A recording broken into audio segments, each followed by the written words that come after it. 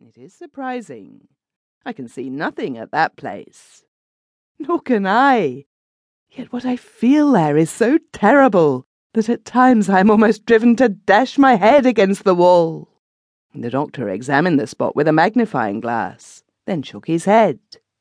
"The skin is full of life. The blood within it circulates regularly. There is neither inflammation nor cancer under it. It is as healthy at that spot as elsewhere. Yet I think it is a little redder there." "Where?" The stranger took a pencil from his pocket-book and traced on his hand a ring about the size of a sixpenny piece and said, "It is there." The doctor looked in his face. He was beginning to believe that his patient's mind was unhinged. "Remain here," he said, "and in a few days I'll cure you." "I cannot wait. Don't think I am a madman, a maniac. It is not in that way you would cure me. The little circle which I have marked with my pencil causes me infernal tortures, and I have come to you to cut it away." "That I cannot do," said the doctor. "Why?" "Because your hand exhibits no pathological disorder. I see at the spot you have indicated nothing more amiss than on my own hand." "You really seem to think that I have gone out of my senses, or that I have come here to mock you," said the stranger, taking from his pocket-book a banknote for 1,000 florins and laying it on the table. "Now, sir, you see that I am not playing off any childish jest, and that the service I seek of you is as urgent as it is important. I beg you to remove this part of my hand." "I repeat, sir, that for all the treasures in the world, you cannot make me regard as unsound a member that is perfectly sound, and still less induce me to cut it with my instruments." "And why not?"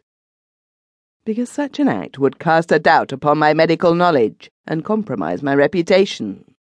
Everybody would say that you were mad, that I was dishonest in taking advantage of your condition, or ignorant in not perceiving it." "Very well. I will only ask a small service of you then. I am myself capable of making the incision. I shall do it rather clumsily with my left hand, but that does not matter. Be good enough only to bind up the wound after the operation." It was with astonishment that the doctor saw that this strange man was speaking seriously. He stripped off his coat, turned up the wristbands of his shirt, and took a bistouri in his left hand. A second later, and the steel had made a deep incision in the skin. "Stay!" cried the doctor, who feared that his patient might, through his awkwardness, sever some important organ. "Since you have determined on the operation, let me perform it."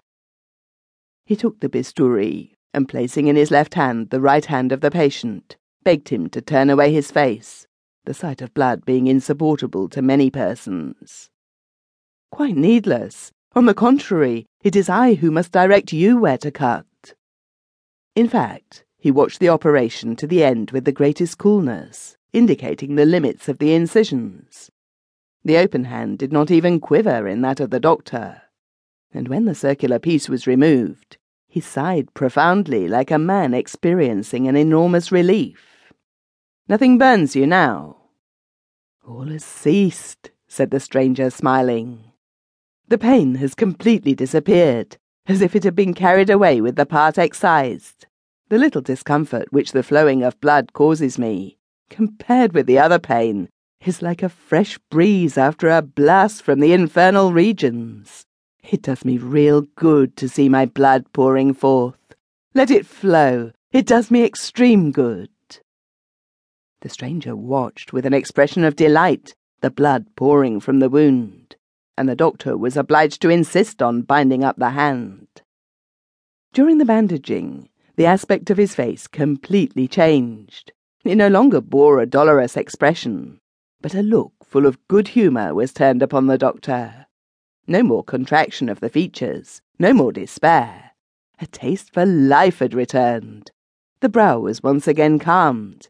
The colour found its way back to the cheeks.